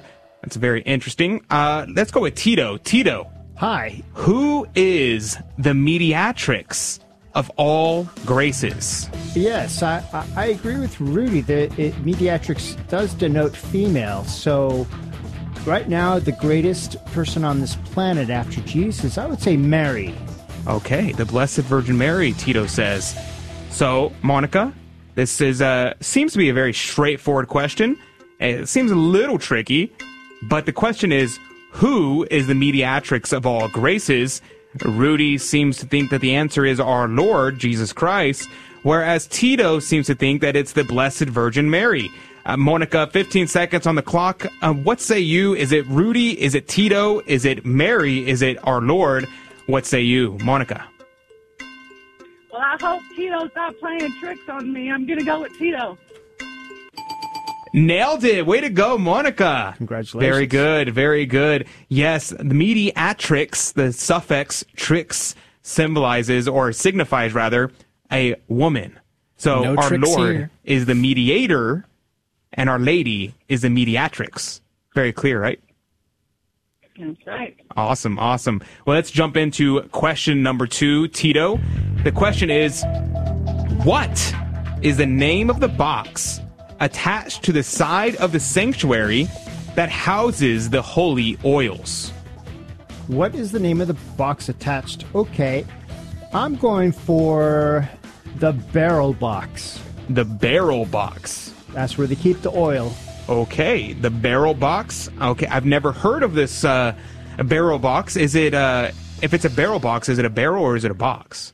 It's that's a good. That's, it's okay, the well, shape of there a you go. Barrel. It's like a paradox. Very interesting. Very, very interesting. Okay, Rudy, the same question to you. What is the name of the box attached to the side of the sanctuary that houses the holy oils? That's known as the Kallax. Sorry, that's the IKEA name. Actually, it's Ambry. Ambry is the traditional name of that box. Okay. The Ambry, you say? Yes. All right. Well, Ambry seems to make more sense than a barrel box, because aren't barrels round? How could it be a box? That's very interesting. But Ambry, I've never heard this term, so that could be a trick too. Who knows? Monica, this question is for you. What is the name of the box attached to the side of the sanctuary that houses the holy oils? Is it, as Rudy says, an ambry, or is it, as Tito says, a barrel box? Monica, rather, 15 seconds on the clock. What say you? I'm going to go with Rudy. You're going to go with Rudy. Nailed it. Very good, Monica. 2 for 2. No tricking you, Monica. You know your faith clearly, right? Let me know. I'm learning from you guys. Did you know Ambry before this question was asked? You knew that, right? Not. Oh, okay. Yeah, I mean, barrel box is a good answer. I would have probably went with barrel box. But let's jump into question number 3. Rudy, we'll go back to you. All right. What is the Italian word used to denote the external adaptation of the church's laws and the institutions to the times? Yes, when they adapt the church's laws and institutions, you have to take a sip of your coffee, and it has to be an espresso, so you go, aggiornamento. Oh, wow. Do you have to do the hand motion as well? You gotta aggiornamento. Aggiornamento. Okay. That's very good. Very good. Interesting. I don't know. Maybe that might be correct. It might be wrong. But it definitely sounds Italian. That's for sure. Tito, I'm going to give you the same question. The question is, what is the Italian word used to denote the external adaptation of the church's laws and institutions to the times? I would have to say rigattonamento. Rigattonamento. Yep. That sounds delicious. I'm not going to lie. Yes. Sounds like I'm a bit hungry. Sounds kind of like a spaghetti to me. But Monica, what say you? The question is, what is the Italian word used to denote the external adaptation of the church's laws and institutions to the times? Is it, as Rudy said, aggiornamento, or is it, as Tito says, in rigattonamento? I'm going to go with Rudy. You're going to go with Rudy. Nailed it. Wow. How 3 did for you 3. get that? You get 3 tickets into the Coffee Cup of Divine Providence to win this week's prize. So very good, Monica. You have succeeded. It was very easy, right? Actually, no. It's harder than I thought it would be. She's like, it was hard, but I got all 3. It's trickier. Well, aggiornamento, it means to bringing up to date or to modernize. And so that was a thing that was done. And it was a very popular phrase used in the 1960s, and saying that the church needs an aggiornamento. It needs to be brought up to date. It needs to modernize. So that was the phrase. And it was usually done over, as Rudy said, a cup of coffee, where they drank their cafe. Not an Americano, though, because Italians don't like Americanos. Sounds so similar to regressivemento. Yeah, the other thing they had was aggiornamento and ressourcement, which was a ressourcement, going back to the sources. Those were the 2 ideas of the 60s in the church. But it's very interesting. But thank you, Monica, for calling in and being our caller today. If you want to hang on to the line so we can get your contact information, make sure you do so that way we can call you and let you know that you have won the prize on Friday if your name is drawn from the Coffee Cup of Divine Providence. Thank you, guys. God bless you, and welcome, Tito. You guys are doing a great job. Thank you, Monica. God bless you. I'm going to put you on hold, so stay on the line, and we'll get your contact information in just one moment. But that's going to do it for today's show. Tomorrow morning is a new show. We're going to talk about Lent some more. This time, instead of a meditation, we're going to talk about practical practices. What should you be doing for Lent? Tomorrow morning, that's going to be our discussion. Join us 6 a.m. Central, 7 Eastern across the Guadalupe Radio Network. And if you can, join us in our social media streams. In just one moment, we're going to be going live on our social media streams where we'll be talking with you directly. So make sure you do so. Hop on YouTube, Facebook, Rumble, Odyssey, all those platforms, and we'll be able to interact with you directly. If not, we'll see you tomorrow, 6 a.m. Central, 7 Eastern. God love you, God bless you, and see you then. Thanks for joining us on Your Catholic Drive Time, where it is our pleasure to keep you informed and inspired. Join us Monday through Friday at the same time, right here on your favorite Catholic radio station. Don't forget to connect with us. Just go to facebook.com/Catholic Drive Time. Again, that's facebook.com/Catholic Drive Time. Be sure to share more than just us today. Share Jesus with everyone you meet. Bye now, and God love you.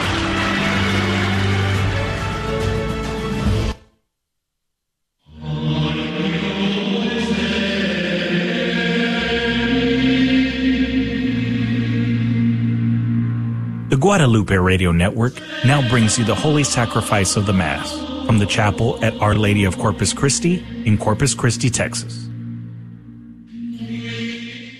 At ourladyofcorpuschristi.org or SOLT.net. Today we celebrate the memorial of Saints Cyril and Methodius. The intention for this Holy Sacrifice of the Mass is for all of our online viewers and for those joining us through Guadalupe Radio. Praise my soul, the King of heaven, to his feet thy tribute bring. Ransomed, healed, restored, forgiven, evermore his praises sing. Alleluia, alleluia, praise the everlasting King. In the name of the Father, and of the Son, and of the Holy Spirit, the Lord be with you. My brothers and sisters, let us acknowledge our sins and so prepare ourselves to celebrate the sacred mysteries. I confess to Almighty God and to you, my brothers and sisters, that I have greatly sinned in my thoughts and in my words, in what I have done and what I have failed to do, through my fault, through my most grievous fault. Therefore I ask Blessed Mary, ever Virgin, all the angels and saints, and you, my brothers and sisters, to pray for me to the Lord our God. May Almighty God have mercy on us, forgive us our sins, and bring us to everlasting life. Lord, have mercy. Christ, have mercy. Lord, have mercy. Let us pray. O God, who enlightened the Slavic peoples through the brothers Saint Cyril and Methodius, grant that our hearts may grasp the words of your teaching and perfect us as a people of one accord in true faith and right confession. Through our Lord Jesus Christ, your Son, who lives and reigns with you in the unity of the Holy Spirit, God forever and ever. Amen.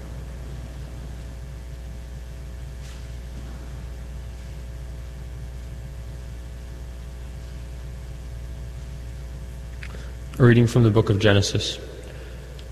When the Lord saw how great was man's wickedness on earth, and how no desire that his heart conceived was ever anything but evil, he regretted that he had made man on the earth, and his heart was grieved. So the Lord said, I will wipe out from the earth the men whom I have created, and not only the men, but also the beasts and the creeping things and the birds of the air, for I am sorry that I made them. But Noah found favor with the Lord. Then the Lord said to Noah, Go into the ark, you and all your household, for you alone in this age have I found to be truly just. Of every clean animal, take with you 7 pairs, a male and its mate, and of the unclean animals 1 pair, a male and its mate. Likewise of every clean bird of the air 7 pairs, a male and a female, and of all of the unclean birds 1 pair, a male and a female. Thus you will keep the issue alive over all the earth. 7 days from now I will bring down rain upon the earth for 40 days and 40 nights, and so I will wipe out from the surface of the earth every moving creature that I have made. Noah did just as the Lord had commanded him. As soon as the 7 days were over, the waters of the flood came upon the earth. The word of the Lord. The Lord will bless his people with peace. The Lord will bless his people with peace. Give to the Lord, you sons of God. Give to the Lord glory and praise. Give to the Lord the glory due his name. Adore the Lord in holy attire. The Lord will bless his people with peace. The voice of the Lord is over the waters, the Lord over vast waters. The voice of the Lord is mighty, the voice of the Lord is majestic. The Lord will bless his people with peace. The God of glory thunders, and in his temple all say glory. The Lord is enthroned above the flood. The Lord is enthroned as king forever. The Lord will bless his people with peace.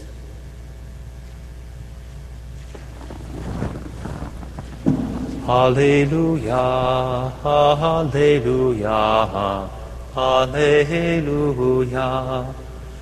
hallelujah, hallelujah, hallelujah. Whoever loves me will keep my word, says the Lord, and my Father will love him, and we will come to him. Hallelujah. Hallelujah, hallelujah. The Lord be with you. A reading from the Holy Gospel according to Mark. Glory to you, O Lord. The disciples had forgotten to bring bread, and they had only one loaf with them in the boat. Jesus enjoined them, "Watch out, guard against the leaven of the Pharisees and the leaven of Herod." They concluded among themselves that it was because they had no bread. When he became aware of this, he said to them, "Why do you conclude that it is because you have no bread? Do you not yet understand or comprehend? Are your hearts hardened? Do you have eyes and not see, ears and not hear?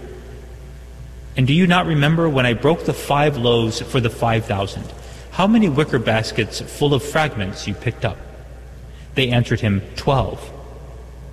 "When I broke the 7 loaves for the 4,000, how many full baskets of fragments did you pick up?" They answered him, 7. He said to them, "Do you still not understand?" The Gospel of the Lord. Praise to you, Lord Jesus Christ. The opening line in that first reading from the book of Genesis is very telling. The Lord saw how great was man's wickedness on earth, and how no desire that his heart conceived was anything but evil. You could describe that probably describes any culture almost after the fall. And yet there's one man, Noah, who seems to be able to rise above it all.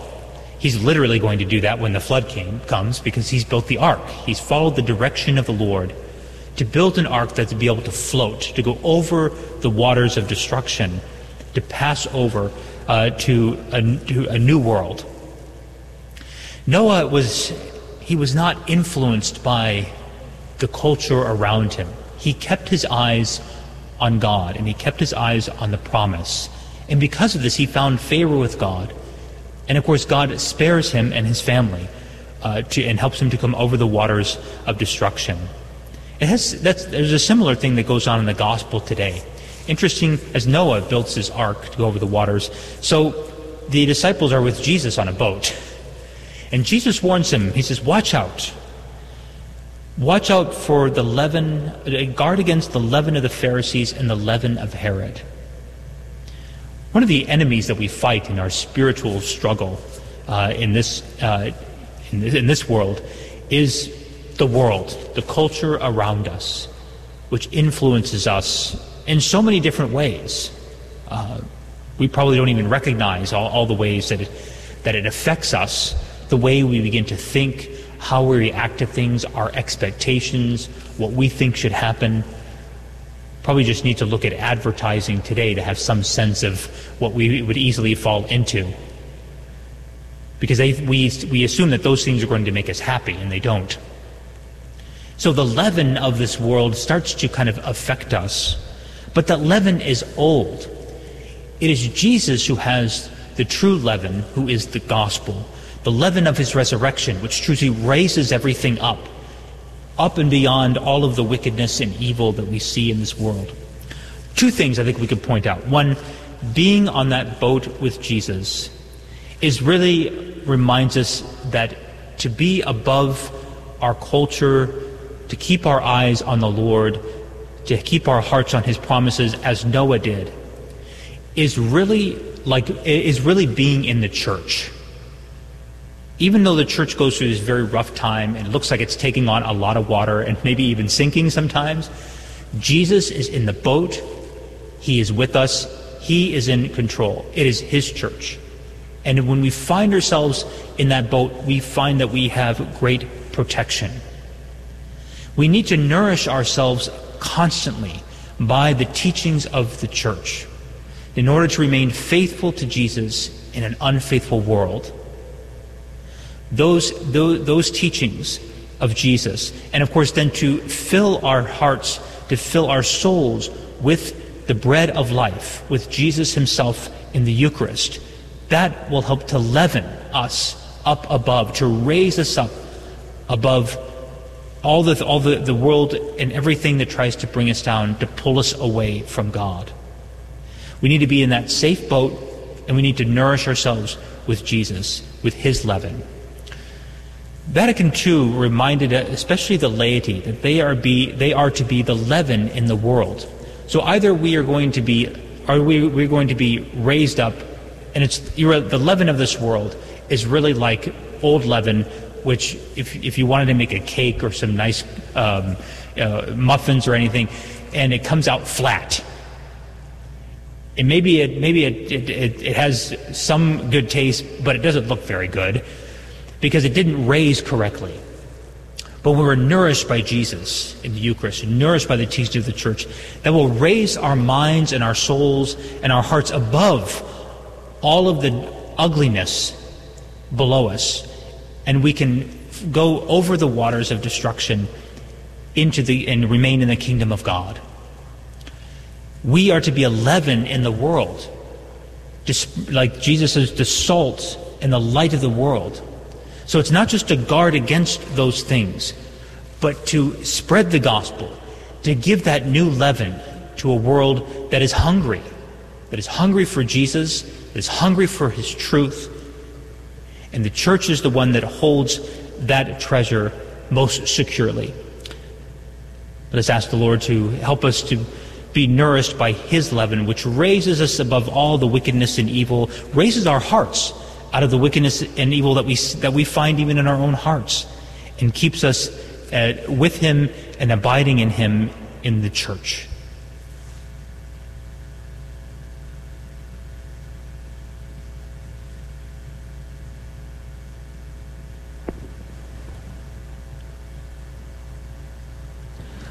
Let us bring now our prayers and petitions to our Heavenly Father. We pray for the Holy Church of God, that it may be like the ark, the boat, which carries that treasure of the Lord's grace and his teaching to a world that is in darkness and sin. We pray to the Lord. Let us pray for sinners everywhere, for sinners in the universal church, that they may be converted, return to the Lord, that the leaven of his teaching and of the Eucharist would raise them above their sin. We pray to the Lord. Let us pray for all those who are sick and who are suffering. We are mindful of those who in Turkey and Syria who are experiencing so much difficulty from the earthquake, for those who have become homeless, those who have no food, those who have no shelter, those who have lost their families. We pray especially for them. We pray to the Lord. Let us pray for all those who have died, for all the holy souls in purgatory, that they may rest in peace. We pray to the Lord. For those who are joining us online through Guadalupe Radio, we pray that the grace of God may truly be a leaven in their lives, raising them above all the wickedness and evil in the world, and carrying them across the waters of death to eternal life. We pray to the Lord. Heavenly Father, hear the prayers we bring before you this day. Answer them according to your holy will, through Christ our Lord. Amen.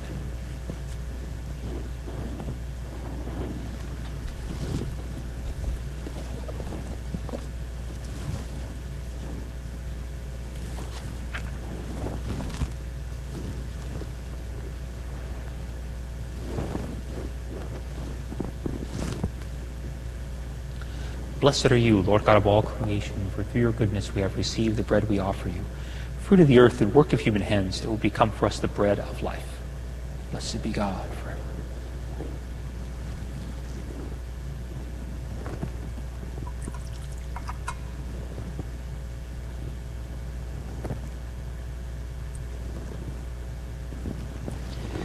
Blessed are you, Lord God of all creation.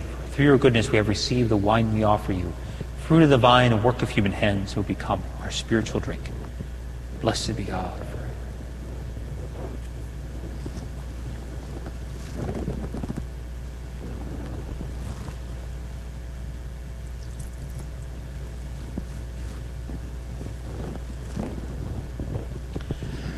Pray, dearly beloved, that my sacrifice and yours may be acceptable to God, the Almighty Father.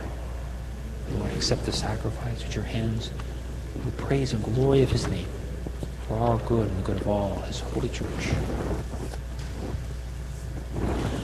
Look, O Lord, upon the offerings which we bring before your majesty in commemoration of Saints Cyril and Methodius, and grant that these gifts may become the sign of a new humanity, reconciled to you in loving charity, through Christ our Lord. Amen. The Lord be with you. Lift up your hearts. Let us give thanks to the Lord our God. It is truly right and just, our duty and our salvation, always and everywhere to give you thanks, Lord, Holy Father, Almighty and eternal God, through Christ our Lord. For in the marvelous confession of your saints, you make your church fruitful with strength ever new, and offer us sure signs of your love. And that your saving mysteries may be fulfilled, their great example lends us courage. Their fervent prayer sustains us in all we do. And so, Lord, with all the angels and saints, we too give you thanks, as in exaltation we acclaim.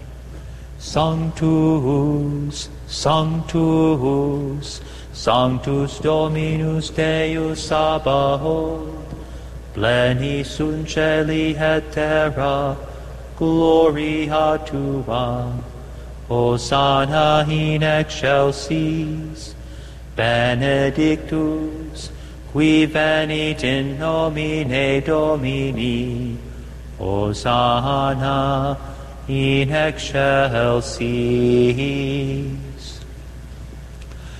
To you, therefore, most merciful Father, we make humble prayer and petition through Jesus Christ, your Son, our Lord, that you accept and bless these gifts, these offerings, these holy and unblemished sacrifices, which we offer you firstly for your holy Catholic Church. Be pleased to grant her peace, to guard, unite, and govern her throughout the whole world, together with your servant Francis, our Pope, and Michael, our Bishop, and all those who, holding to the truth, hand on the Catholic and Apostolic faith. Remember, Lord, your servants, and all gathered here whose faith and devotion are known to you. For them we offer you this sacrifice of praise, or they offer it for themselves and all who are dear to them, for the redemption of their souls, in hope of health and well-being, and paying their homage to you, the eternal God, living and true.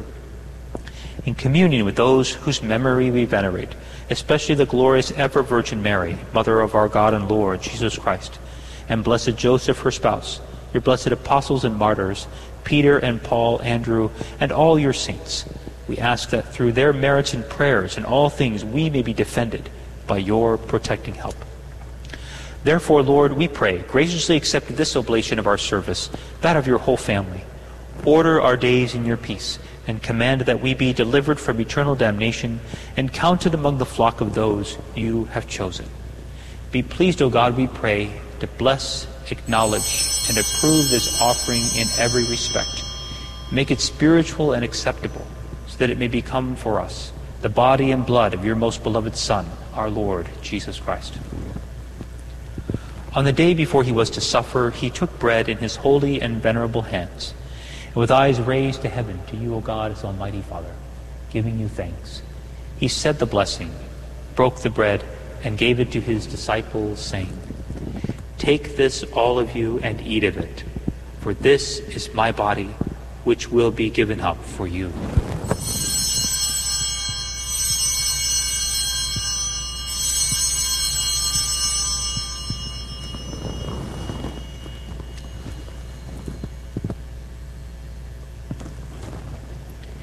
a similar way, when supper was ended, he took the chalice. And once more giving you thanks, he took this precious chalice in his holy and venerable hands, and once more giving you thanks, he said the blessing, and gave the chalice to his disciples, saying, "Take this, all of you, and drink from it, for this is the chalice of my blood, the blood of the new and eternal covenant, which will be poured out for you and for many, for the forgiveness of sins. Do this in memory of me."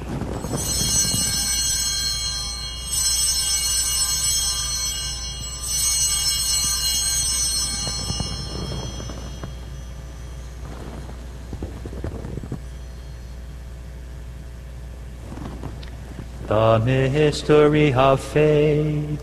Save us, Savior of the world, for by your cross and resurrection you have set us free. Therefore, O Lord, as we celebrate the memorial of the Blessed Passion, the resurrection from the dead, and the glorious ascension into heaven of Christ, your Son, our Lord, we, your servants and your holy people, offer to your glorious majesty from the gifts that you have given us this pure victim, this holy victim, this spotless victim, the holy bread of eternal life and the chalice of everlasting salvation. Be pleased to look upon these offerings with a serene and kindly countenance, and to accept them as once you were pleased to accept the gifts of your servant Abel the just, the sacrifice of Abraham our father in faith, and the offering of your high priest Melchizedek, a holy sacrifice, a spotless victim.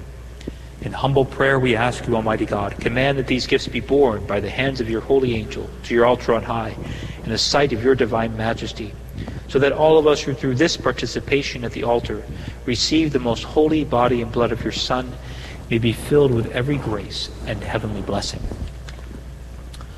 Remember also, Lord, your servants who have gone before us with the sign of faith, and rest in the sleep of peace.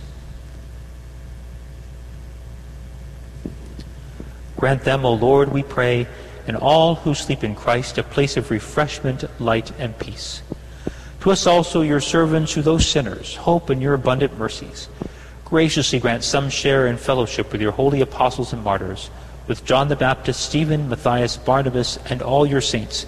Admit us, we beseech you, into their company, not weighing our merits, but granting us your pardon through Christ our Lord, through whom you continue to make all these good things, O Lord. You sanctify them, fill them with life, bless them, and bestow them upon us.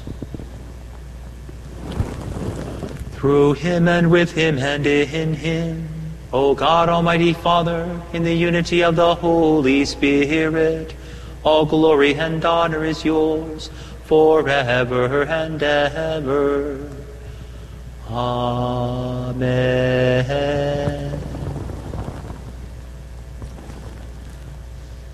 At the Savior's command, informed by divine teaching, we dare to say, Our Father, who art in heaven, hallowed be thy name.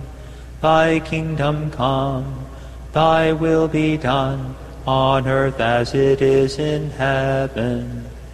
Give us this day our daily bread, and forgive us our trespasses, as we forgive those who trespass against us. And lead us not into temptation, but deliver us from evil. Deliver us, Lord, we pray, from every evil. Graciously grant peace in our days, that by the help of your mercy we may be always free from sin and safe from all distress, as we await the blessed hope and the coming of our Savior Jesus Christ. For the kingdom, the power, and the glory are yours, now and forever. Lord Jesus Christ, who said to your apostles, Peace I leave you, my peace I give you, look not on our sins, but on the faith of your church, and graciously grant her peace and unity in accordance with your will, who live and reign forever and ever. The peace of the Lord be with you always. Let us offer each other the sign of peace. Agnus Dei, qui tollis peccata mundi, miserere nobis. Agnus Dei, qui tollis peccata mundi, miserere nobis. Agnus Dei, qui tollis peccata mundi, dona nobis pacem.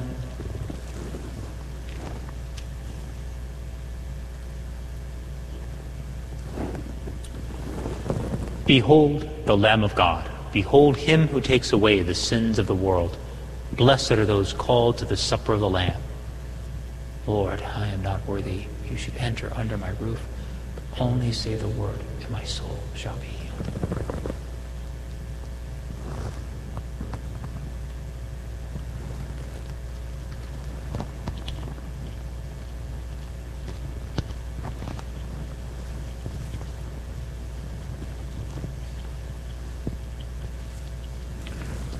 For those who are unable to receive the sacrament of Holy Communion at this time, we invite you to pray the act of spiritual communion. My Jesus, I believe that you are present in the most holy sacrament.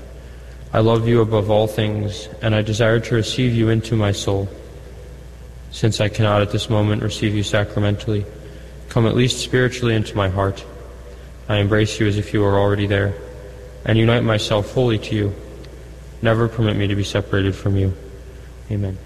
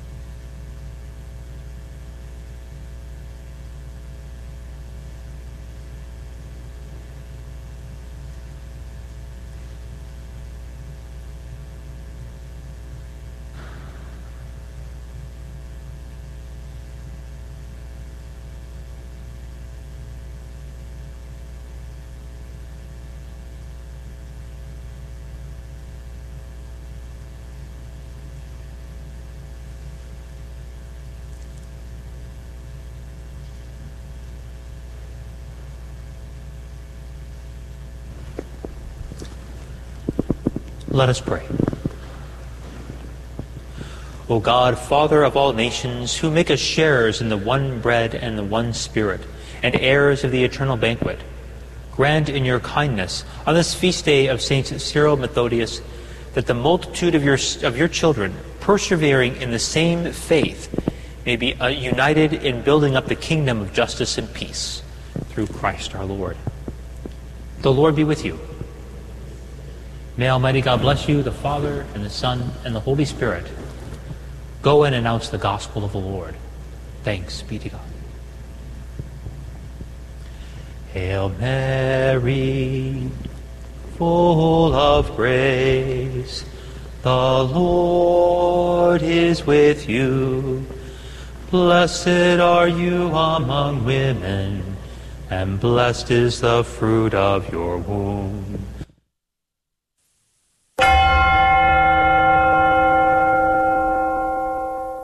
The prayer to Saint Michael. Saint Michael the Archangel, defend us in battle. Be our protection against the wickedness and snares of the devil. May God rebuke him, we humbly pray. And do thou, O Prince of the heavenly host, by the power of God, cast into hell Satan and all the evil spirits who prowl about the world, seeking the ruin of souls. Amen.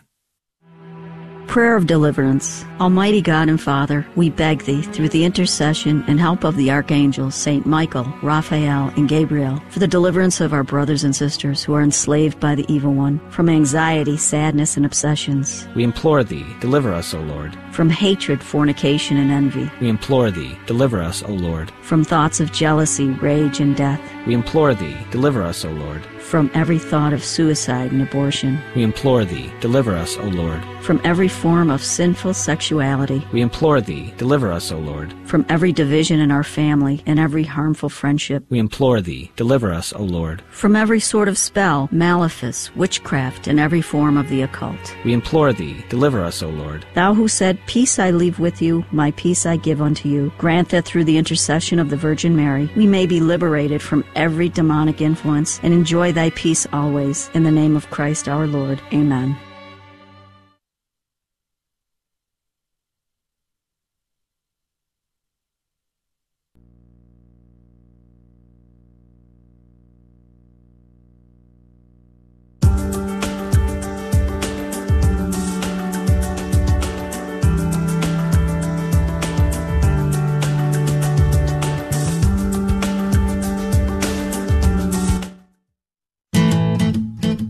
Here at KSHJ 1430